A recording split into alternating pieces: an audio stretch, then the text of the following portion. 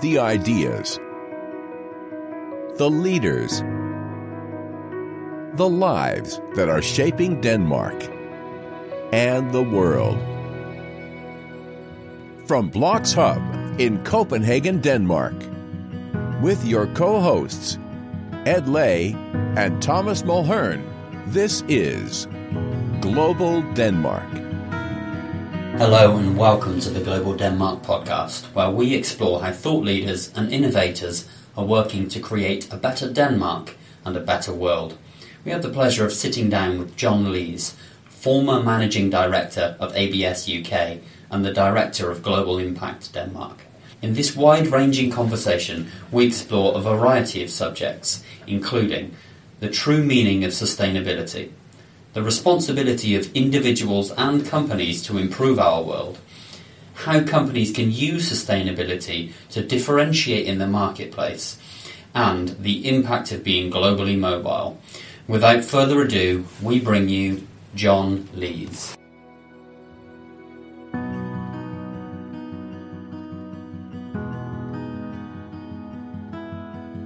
Okay, I am here with my co-host, as always, Thomas Mulhern, and John Lees. Hey John, how are you doing today? I'm doing very well, thank you. Thanks for inviting me here. Oh, thank you so much for coming. I'm going to dive right in. What is Global Impact? Okay. Global Impact, company formed a couple of years ago now. It sets itself the brief of explaining to small to medium-sized companies what they should be doing to begin the sustainability journey and the steps that need to be taken to achieve those goals. The goal being sustainability, and sustainability is measured by benefiting what we call the triple bottom line. So inside a business, instead of targeting yourself to make profit, you target yourself to make profit, to benefit people in one form or other, and benefit the planet. So that's our brief. Sustainability is a huge buzzword at the moment, right? Everybody is looking towards sustainability. But what mistakes are we making and what misconceptions are there around what sustainability is? Initially, there's a great deal of confusion, particularly amongst companies that have up to about 500 employees, as to what is sustainability and what is CSR, corporate social responsibility. Sustainability is actually a very, very simple concept. The essence of it is to make sure that the business and its people and its processes operate in a way that impacts positively on the people, on people generally, maybe the communities outside the business, or indeed the people who work inside the business, and on the planet, the environment. And if those happen, then in fact that company is deemed to be operating sustainably. It's actually that simple. John, maybe we could rewind a little bit. I know a lot of people are interested in sustainability. It's a nice buzzword for some companies. But what drives someone to actually get into the sustainability game like you are? Well, how did this emerge? It's a pretty long journey, actually, Tom, in that many years ago, I'm 61 years old now, but when I was young, had long hair, and I was slim, I spent a lot of time travelling in places like India and Pakistan, Nepal, Sri Lanka, pretty well the whole of Asia. And I was always patently aware that there was a difference between the society I'd come from, the UK, and where I was travelling, and actually where I felt very much at home. And it kind of started a dialogue in my head that was really about, if I can somehow make this place or these places that I've grown to love in India and Pakistan, places like that, if I can help these countries become more developed in a way that they would like development to be, not the way that we as interesting white guys would like them to have development. Really, then when I went back to the UK after 7-8 years of fairly heavy travelling, I then started a business, which is still live today. I no longer have a commercial interest in it, but it thrives today. But a key focus for that business was always on corporate social responsibility before the term corporate social responsibility had been invented. And that might have been helping the local clinic where seriously ill children were actually being treated, or indeed, as it eventually became in 2009, helping at an orphanage in Sri Lanka to help children who lost everything. They'd lost their parents, lost their home, they'd lost every means of support. What I focused on very, very hard inside that business was making sure that the company's profit, some of that profit, went into these corporate social responsibility projects. What I then made the transition from is from just this pure corporate social responsibility, CSR, which is very much about, I exaggerate a little here, but being philanthropically good. That was not enough because the planet is screwed. There are millions and millions of tons of crap floating in the ocean somewhere. You can get on trains in India, and there's garbage everywhere. And there has to be a solution to that. And the solution to that, in my opinion, governments and the United Nations are not delivering. And I think it's down to citizens to resolve that problem. And that can be resolved by being more sustainable. And the actors in the sustainability environment are you and me, us guys and us girls, but also businesses, because they have big pockets. And big pockets can provide bigger solutions. And by those two parts of society, the civic society people and businesses, if they work in the same direction, just vaguely in the same direction, in the most amateurish of ways, it doesn't matter. Do a bit, and businesses can do that.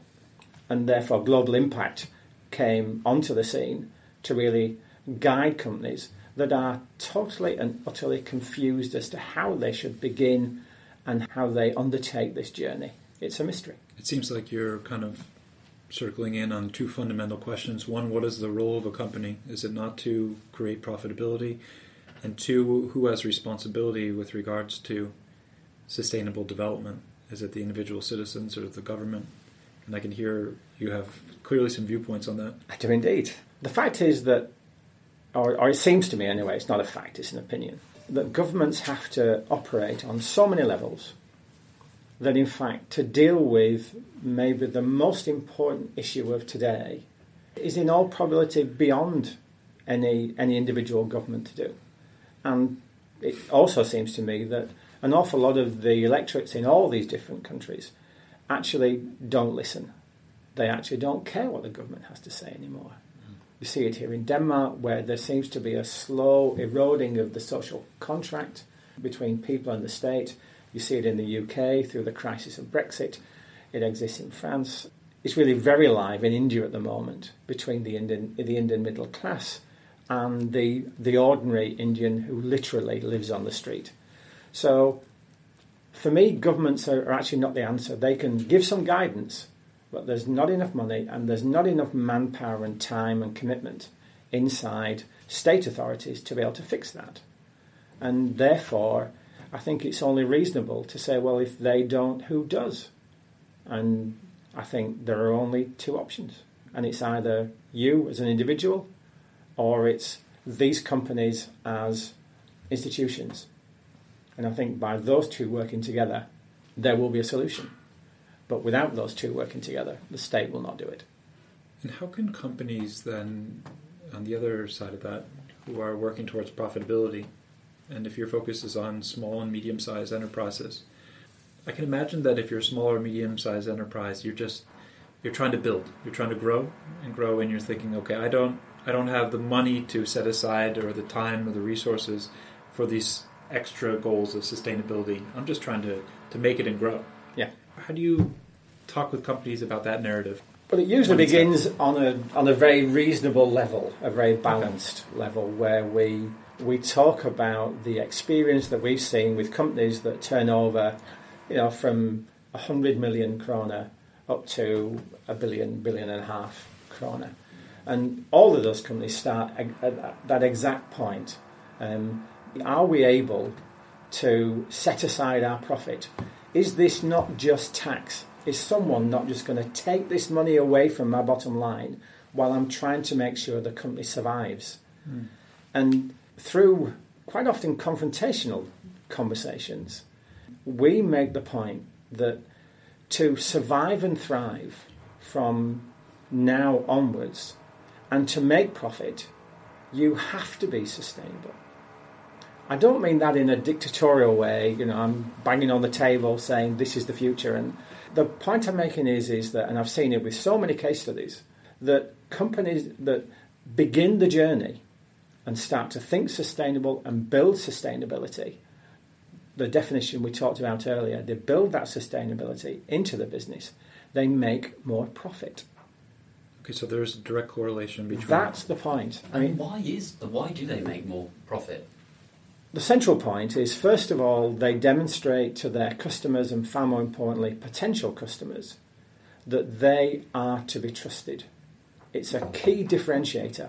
And by being different, you become interesting. You become actually more trustworthy, for sure. If you talk about your business doing these sustainable things for these reasons, that is a business that certainly as a customer I would at least want to listen to. Whereas if I'm the guy saying, I have a glass here and it cost me 5 krona, I want to sell it to you for 10 krona because I want a burger, it just doesn't cut it. Sure. And in fact, what you've just described, that's the conventional model. Obviously, I exaggerate it. Customer care, interest of the customer, partnership with customers, those are all very important issues for businesses. But when you're trying to grow your business, and this is where the increased profit issue actually comes in, is that if you want to grow your business, you have to go and take other people's customers. Yeah. That's the case for 90% of businesses anywhere in the world. And to do that, there has to be a really good reason for those customers to move from where they are, the devil they know, to the devil they don't know. Right. And one of the key indicators of that is by establishing credibility and trust. And credibility and trust is not always, but invariably is a kind of element to sustainability, because it shows that you care. If you look after the planet and you look after the orphanage down the road, and if you do all the good things, surely are you not more than likely to look after this new customer very, very well? And that's the differentiator. I'm sure that for it to be a clear differentiator, there has to be some level of authenticity in it, that you're not just checking off a box because it's been government mandated, sure. But there's something in the DNA of the organization that really speaks to this. Absolutely. I think everyone's familiar with the word of greenwashing. I no longer let plastic bottles come into my house, and therefore I am the best householder in the world. And of course, all of that is tosh. None of that is true. It's about actually beginning with understanding what it is you can achieve and what you should achieve, and then putting plans in place to make it happen, and then to test it and analyse results.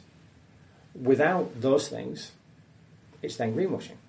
It's just an interesting conversation, but it means nothing. Yeah. And do companies start by measuring their impact to begin with? What's the negative impact they're having? And then do you help them with actually seeing the negative impact that they're having? And then obviously you can't move away from a place until you know where that place is, right? Yeah.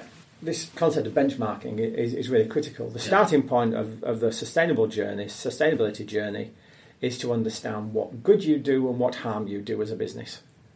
And be upfront about that. And that is often a very, very uncomfortable conversation to have. Yeah. But it's actually the only place to start. And are there 5, are there 10 key things that you're looking for when you walk into a company? Are they doing X, Y, Z? Actually, no. In fact, I really wish there were. Yeah. Every single business is as unique as every individual that you will ever meet. Different eyes, different hair, different height. Everything's different. And therefore, every single audit that we do, this series of analyses that takes 4 or 5 days up to 15 days, it's to understand the business and the people in it and the people that drive it. It's only when you understand that, and you understand then the peculiarities, the uniqueness of the harm that they do and the good that they do, only then can you start plotting a journey towards this sustainability goal. So, short answer, I wish there was a simple set of 5 tests or 10 tests. There isn't. There must be an interesting conversation to be had once you outline the harm that's being done and how that could affect their core business. And the ensuing decisions that have to be made. Yeah. For us, interestingly, the uncomfortable conversations we have are actually around the questions we need to ask. Okay. So that's where people start to feel uncomfortable as they become aware that you're looking at things that maybe they don't want to talk about. Yep. And I don't mean that in a criminal way, just, there's certain things about businesses that everyone would rather not sit round and discuss openly. Some advice I was given by my father many years ago: a problem shared is a problem halved. And the moment that you're in a position whereby it's out there on the table and we know what is not good for the planet, that's the first step of looking at providing a solution. What gets measured gets managed. It's that crucial first step, too, to being open towards it is. criticism and being open towards growth. Of course it is. How can we help these countries that need to develop or want help to develop? How do we impact them most? Where do we direct our dollar, krona, most effectively? If I may say so, it's actually the wrong question. Yep, absolutely. I had that feeling. In that the question is not about any longer about how we help them, because actually they are helping themselves. Indians are very good, and will become increasingly good at fixing their own problems, and the Chinese will do the same, and the other former colonial countries. So they will fix their problems. It's how we create problems that then impact on them.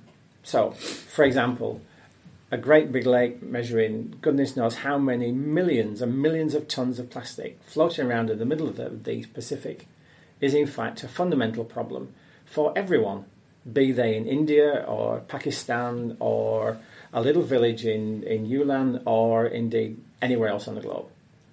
And we put it there.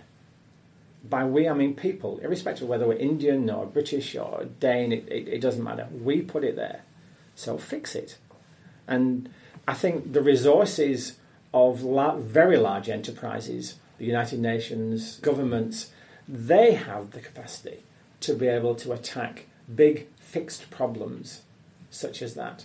But sitting below that global issue is that individuals and companies are adding to that stockpile of plastics problems that damage our sustainability as a species.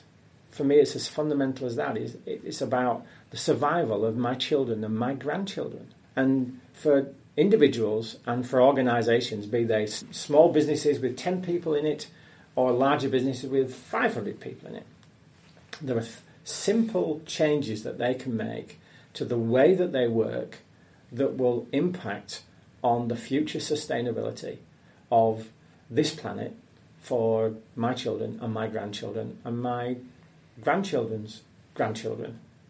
And actually, that's the point. It's the individual things that we can do.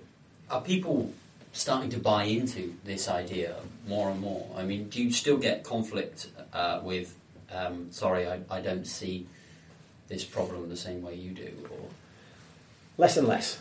I mean, I was at a presentation, a couple of weeks ago to 25 business leaders, and 3 of them were quite clearly on the board and pretty well retired. And 2 of them were very confrontational and said, it's nonsense. It doesn't exist. What doesn't exist? Climate change, plastic problems, sustainability, it's just a marketing thing. And I don't believe any of it. There isn't a problem, and therefore there's no need for a sustainability fix. And I kind of expected that I would have to engage in an argument. But in fact, it was beautiful because I was silent. Because the other people in the room were the people that carried the argument. Yeah. So there were 2 or 3 people saying, this whole sustainability, climate disaster, earth disaster thing is nonsense. And 22 people turned on them and said, it isn't like that. This is the reality. There's something called science that shows us. But it wasn't even a question of science, it was a question of business economics also. Some of these old boys, and literally they were white, male and old. Yeah. It was really beyond their experience. And therefore they closed their eyes to it and they challenged it. But of course, other people in the room from 30 years old up to 50 years old, for them it's now. And there are so many events taking place today. The demonstrations you see all across Europe about the climate crisis, businesses reacting the way that they do. Fortunately, that view is pretty well dead. And we find with the businesses we talk to, we don't have to convince them that sustainability exists as a need. The only thing we have to do is convince them that sustainability exists as a need to make more money.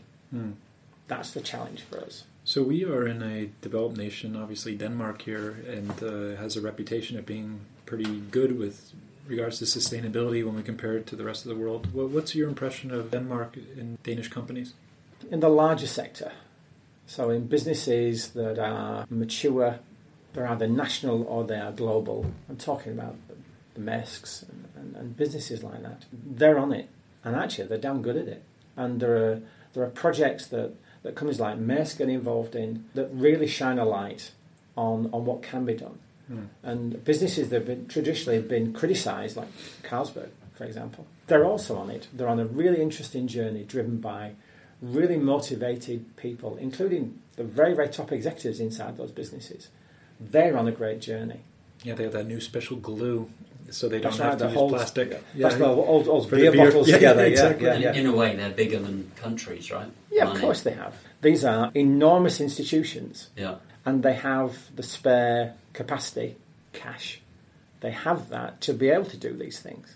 But there is still the feeling amongst many small to medium-sized businesses that, in fact, if I exaggerate to illustrate my point here, they've got loads of money, they can do that. I'm just little me. Right. And I've only got a spare X thousand or a million kroner. I can't afford to do that. And of course, the resources to be able to tackle the sustainability issues are not just about money. They're about man hours. And in a small to medium-sized business, there are not spare man hours. Everyone's frantically on the bicycle trying to keep going to make the next dollar, to be able to pay the next wage bill and all the other costs that business have. Isn't it a macroeconomic question too? There's that argument that, I have this amount of people, I can't make a difference. But actually, if enough people do that, it changes the market in terms of supply and demand, and then you can actually enact change. If we bring it down to a really, really tiny level, I was taught by my father that if there's trash in the street, you pick it up. I didn't put it there, but I've got to pick it up. So I've had a policy, which many of my Danish friends find quite astonishing, that I pick up a minimum of 2 pieces of litter of trash every single day and I put it in a bin. And it's about that kind of solution. But for a business, obviously it's not about 2 pieces of litter, but it's about doing something. Something is better than nothing. Me putting 2 pieces of trash in a bin makes no difference to the environmental health of Copenhagen in any way, shape or form. But I'll tell you what, it's better than nothing. I want to pivot a little bit, John. Cool. You obviously are here in Denmark, and you're not from Denmark. Maybe you could tell a bit about your integration journey, being a Brit coming to Denmark, and what influence that's had on you. I came here, to be fair, because of love. I was single. Part of the club. We're all on the same visa. The VIP Absolutely, club. yeah. The love visa. Yeah. And I was involved with a project in Sri Lanka, which is an orphanage for children who lost their parents in the tsunami, in the Boxing Day tsunami. And so I was over helping out, and I was using one of my businesses to raise funds for a particular project, which was about putting solar panels on the roof of an infirmary inside this orphanage. And I was staying in a tiny little guest house in the middle of nowhere and surrounded by people, Sri Lankan people, who are delightful and caring. And quite often, particularly a couple of the guys and one of the ladies who worked there were really worried that I was lonely. So every time a single female traveller came through, they were there to say... We know a guy. Yeah. Do you know John? Yeah. And literally, this would happen... Wow, a collective wingman. Once every 2 or 3 weeks. And then, it was interesting, aside one day, a friend of mine, a guy called Yaparachi, a Sri Lankan guy, he came to me and said, look, tomorrow there is a very beautiful French lady who will come and stay at this guest house. And I think you will like her. So the following day I introduced myself to this French lady who turned out to be Danish. Because it's such similar. Yeah. I think if you're from Sri Lanka, then a French accent, a Danish accent, it's all the same. It's the same. And that's how I came to be in Sri Lanka. Oh, wow. We are now married. Yeah, Mary came back to Denmark. And how long have you been in Denmark now? A couple of years. Okay. And what are your takeaways from coming to Denmark?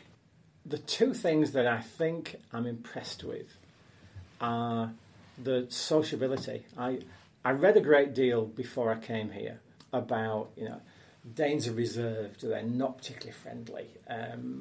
All those, despite Hygge and all of those things, you will feel isolated, and I feel none of that. Absolutely none. I think maybe being from the north of England, where I'm famed amongst my friends for getting on the metro and talking to someone within 35 seconds. But also, I live in Nørrebro, the part of Copenhagen where there are wonderful immigrant communities. I've got friends who are Turks from Pakistan and places like that, and they make me feel very, very much at home. So I think the things are this kind of sociability that I suspect Danes suspect they don't have, but in fact they do. It's a really sociable place. And the other thing I take away, which I sell constantly to my family, is that this is a country that lives outdoor. And if you can't love that, then it's time to give up, in my opinion. You have a bike? No. Well, no, that's not true. I have a bike. I never use that bicycle in Copenhagen, because that's one of my other observations. They're all mad. They scare the life out of me. You had one of those similar I've still got a Christiania bike. No one can knock me off. I mean, I'm petrified. I don't understand the logic of cycling, but when I get out of Copenhagen, then cycling's a dream, as is canoeing and walking and all the outdoor stuff. And swimming, by the way. And my first ever experience of swimming in the sea was here in Copenhagen in my first summer. And it was delightful. It's just magnificent. I adore it. Did you the Vinterbad, the winter bathing? No, I think we're back to madness. Yeah, okay. So there's a spectrum of madness you'll tolerate. Yes, absolutely. How's your language learning going? It's coming on slowly, Yeah. actually. I think I've suffered from, being 61 years old. Believe me, it's tougher learning a new language when you're 61. Many years ago, I lived in Thailand, which is a hell of a language to learn. And I was 28, 29 years old, and by the time I was 30, I was fluent. Wow. That was great. Danish is infinitely more difficult, but I think also I was young, I was free, and all those things that you have as a young guy. So learning languages then was easy. Learning Danish is more difficult because I have responsibilities. Global impact is on a journey, and I have to commit to that. So instead of having my 11 hours of Thai lessons a week, I somehow squeeze in 2 hours, and that's not enough. But it comes along slightly. A little bit at a time. You'll get there. Yeah. It takes time. I think this is a perfect opportunity to break, and we'll be right back with a quick fire round. Cool.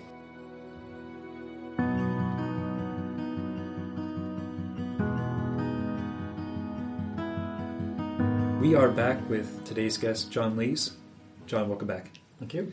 I'm going to dive right in. Do you have any habits, routines, or rituals that you do every day to maximize your performance? Is this a serious question, or can I give you... That was a joke. No, that was a serious... No, my honest answer has to be tea. Tea is the kind of bedrock to my day. I wake up, usually pretty early, I have tea. And tea is the thing that I turn to. It calms me down, it makes me feel very much like I'm at home. It's the way I like to start my day, the ritual of tea. The tea strainer, the fresh tea, and then the waiting for it. It makes me actually feel a better person. Tea. And what type of tea? Oh, it's almost always sencha green tea. Almost always. Japanese sencha green tea, by the way. I've got a tin of it at the studio, gifted by John, and we ceremonially share a pot while going through our routines, etc. Fantastic. Yeah. Anyway, what personality trait do you most wrestle with in terms of self-regulation? I think it's something I inherited from my mother, that when the going gets difficult, I have to work very, very hard to resist the desire to fight. I don't mean physically fight, just fight back at whatever is causing me the problem that I'm in the middle of. I have the urge to take it on and fight, and quite often that has got me into scrapes that in fact I should never have got myself into. That's the main one. So what's going on there? There's a threat, there's a fight, flight, or freeze reaction. Yeah, absolutely. And you're choosing fight. And how do you self-regulate in those situations now? I met maybe 15 years ago a quite remarkable lady called Pam Jackson. She gave an introduction to me of self-meditation and breathing techniques. And it's as simple as that. If I forget to breathe deeply and focus on breathing, then I usually get into an argument.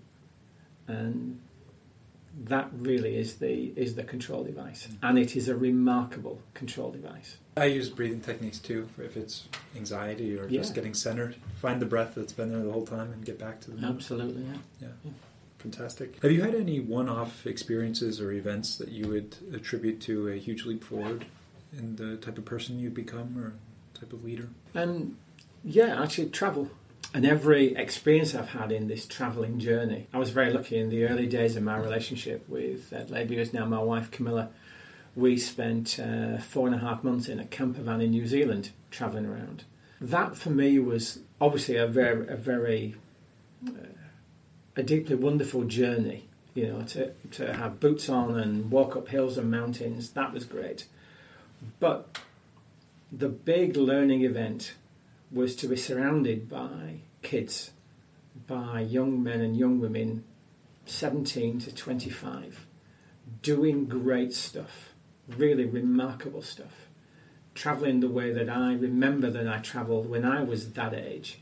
And that really for me was 57, 58 years old, was one of the greatest learning experiences of my life, because it's conventional, I said before, and I'm 61 years old, it's conventional amongst my peers to talk about kids as if they are to be dismissed. But actually the kids that I met, I just came away absolutely bowled over with admiration for them. And so... Fantastic. Yeah. A reinvigorating experience. Oh, astonishing. I feel so hopeful. I've got a grandson who's now 13 years old, and I see from him through to these kids I've met in India and Sri Lanka and New Zealand and Australia. And I think, actually, I'm quite hopeful about the world. Actually hopeful about the world that my generation worked really, really hard to screw up. Well, Gen Zs, let's go. If you were invited to a dinner party and you could invite 2 or 3, as discussed, people from history, alive or dead, who would you invite? Okay. I confess I've been asked this question before, and for me, I take individuals from different stages of my life. From when I was a child, 10, 11 years old, it has to be George Best, a remarkable footballer, a very damaged individual who died early through alcohol. But he gave me such unadulterated joy that I'd just love to have 3 hours sharing some food with him and listening to his observations on his life. So he'd be the first. The second would be a gentleman called Billy Connolly, a Glaswegian comedian. And he is unique to me in that he is an observer and the teller of truth, no matter how brutal and uncomfortable that might be. And the third person, strangely, would be, bear in mind we're having dinner here, would be Jamie Oliver, the chef. So he's going to cook it all up? And no, we're going to let him sit down and he can choose the wine. So that's what I'd do. And he, has a wonderful voice that I can listen to all day long, and he's an interesting guy. When I was asked this question before, and I gave the same answer, I went away to try to work out why those 3 people would be interesting to me. And actually, all those guys came out of really terrible adversity. George Best was born in Belfast into working class Belfast, and it was a terrible upbringing. Billy Connolly, his first work was in the shipyards. That's rough and tough and horrible, and he got out of that and announced only 3 or 4 years ago that in fact he was very badly sexually abused as a guy. Okay. So he's a survivor, and Jamie Oliver actually is exactly the same. The education system gave up on Jamie Oliver because he was dyslexic. Open brackets, you're stupid, close brackets. And yet, the guy's the success that he is today. Fantastic. I think those are interesting guys. I'd love to spend 3 hours with them. There's a place for one more. I want to go to that dinner too. So. Yeah. That sounds like a good one. John, a little pivot here. Is there something particularly weird about you? Narrow it down to one, John. Thanks, Ed. You don't have all that. Yes, I have a terrible confession to make, in that I inherited from my father passion for trains. My father always wanted to be a train driver, but being dyslexic, actually, he was never given the opportunity to be a train driver. But we used to go on train journeys all over the UK throughout the whole of my childhood. Just hop in the train and... Yeah, hop on a train and go somewhere. The thought of going from A to B on a train and the little adventures and observations and things you see that occur on that journey are magical to me. And every chance I get, I have a car here in Copenhagen, I use the trains because they are beautiful. I love trains. Fantastic. It's like the Polar Express. Have you seen that movie? Yeah. About the magical train? Absolutely. Absolutely. Yeah. That's fantastic.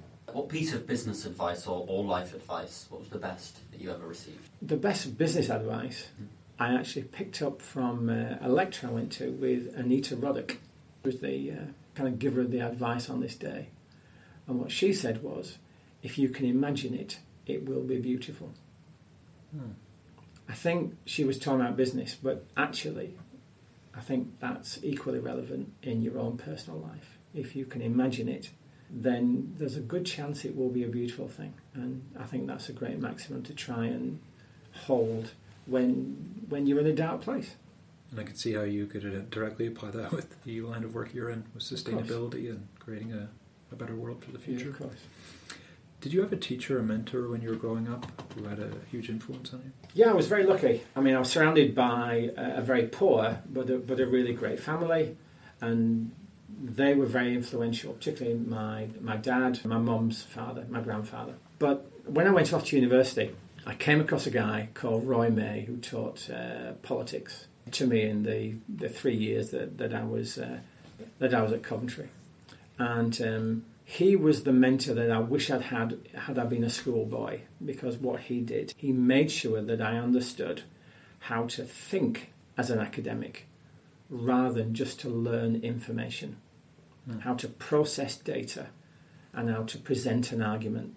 And I will always be grateful to Roy for taking the time and trouble to teach a working class kid with poor grades how to look at subjects and to analyse them and to explain them. And those are all fundamental to everything that I do today. That's terrific. I think it's amazing. The more guests we talk to, a red thread is the poor students who become amazing people. Absolutely. I'm seeing a thread. So there's hope for everyone listening out there. If you're not doing well in school, it's going to be okay. Keep fighting, right? Yeah, it's the only way. What book or books have you either most gifted or been most influenced by? There are a whole raft of academics who have taught me a great deal. But I think quite often books they're great if they teach, but in fact a great book transports. And for me it was Paulo Coelho's book, The Alchemist. That was mine too. Yeah. And I actually bought the book at Piccadilly Railway Station in Manchester, and I was on my way to Reading. It's about a 5.5-hour train journey. And by the time I arrived in Reading for a very, very important meeting, I had 20 pages left. And I quickly dived past the person that was waiting for me with a little board that said Mr. John Lees. I walked straight past him, went into a pub. Poor guy. And bought a pint. I never touched the beer, and I just went through it. And right at the end, if I can almost swear here, I was surrounded by 4 ladies having lunch, and I finished it, and I was not ready for the end.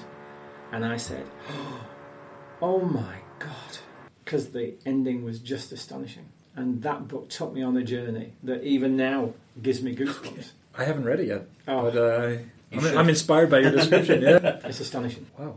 Okay, I got to read it. Yeah, because I remember you mentioned it too. Yeah. Well, I'm a little mindful of our time here, and I want to wrap up the podcast today with one final question for you, John. That is, what is someone like you, who just arrived in Denmark a couple of years ago, what can you teach Denmark, and what do you think Denmark can still teach the rest of the world? I think, almost tongue-in-cheek, if I could teach Denmark to be a little more Yorkshire, I think Denmark would benefit from that. And what does that mean? Well, I can define it best by a comment made by my father. and he said, "John, I will call a spade, and if necessary, I will hit you with it." So it's about being blunt and about being direct. I think Denmark would benefit greatly from being a little bit more direct, particularly in the way that it conducts business. To be blunt, to call a spade. But I think, conversely, taking that coin and flipping it over, one of the things that Denmark, I think, can show the world is that you can take time with your business. Don't rush. Think carefully about these things. And I see when I'm here that business operates at a slightly slower rate than it does in the UK. And actually, Denmark's better for that. And because what it does allow, I think, is generally a better work-life balance than I see certainly in the UK, than I see in the States, than I see in Canada. So I think that would be the key. And maybe that's a little bit of hygge, isn't it? Indeed it is. Before we go, is there anything that you would like to promote or tell the audience or where they can find out more about you? I mean, Global Impact is hopefully a slightly memorable name, and it's got .dk on the end, so if people want to come along to the website and have a look. But it's really not about global impact. The sustainability is not about global impact. Sustainability is about the companies that we work with, and that what I quite like the people out there to be able to do is to ask the sustainability question of the companies that they work for and the companies that their businesses partner with, and just get sustainability up the agenda. That for me would be the thing I would want most. Fantastic. Well, I think that's a great place to leave it. Thank you so much for coming in today, John, especially at such a short notice. I really enjoyed our conversation. Absolute pleasure, thank you. Thank you, John. And to our audience, don't forget to jump over to iTunes, Spotify, Stitcher, or wherever you get your podcast and hit the subscribe button. Please give a rating or review to help us promote our podcast, where we open up Denmark to the world and the world to Denmark. See you next week on the GDP. Are you getting the most out of your time in Denmark? Pick up your printed copy of the English language newspaper Copenhagen Post today to access relevant news and event information guaranteed to enhance your working and family life.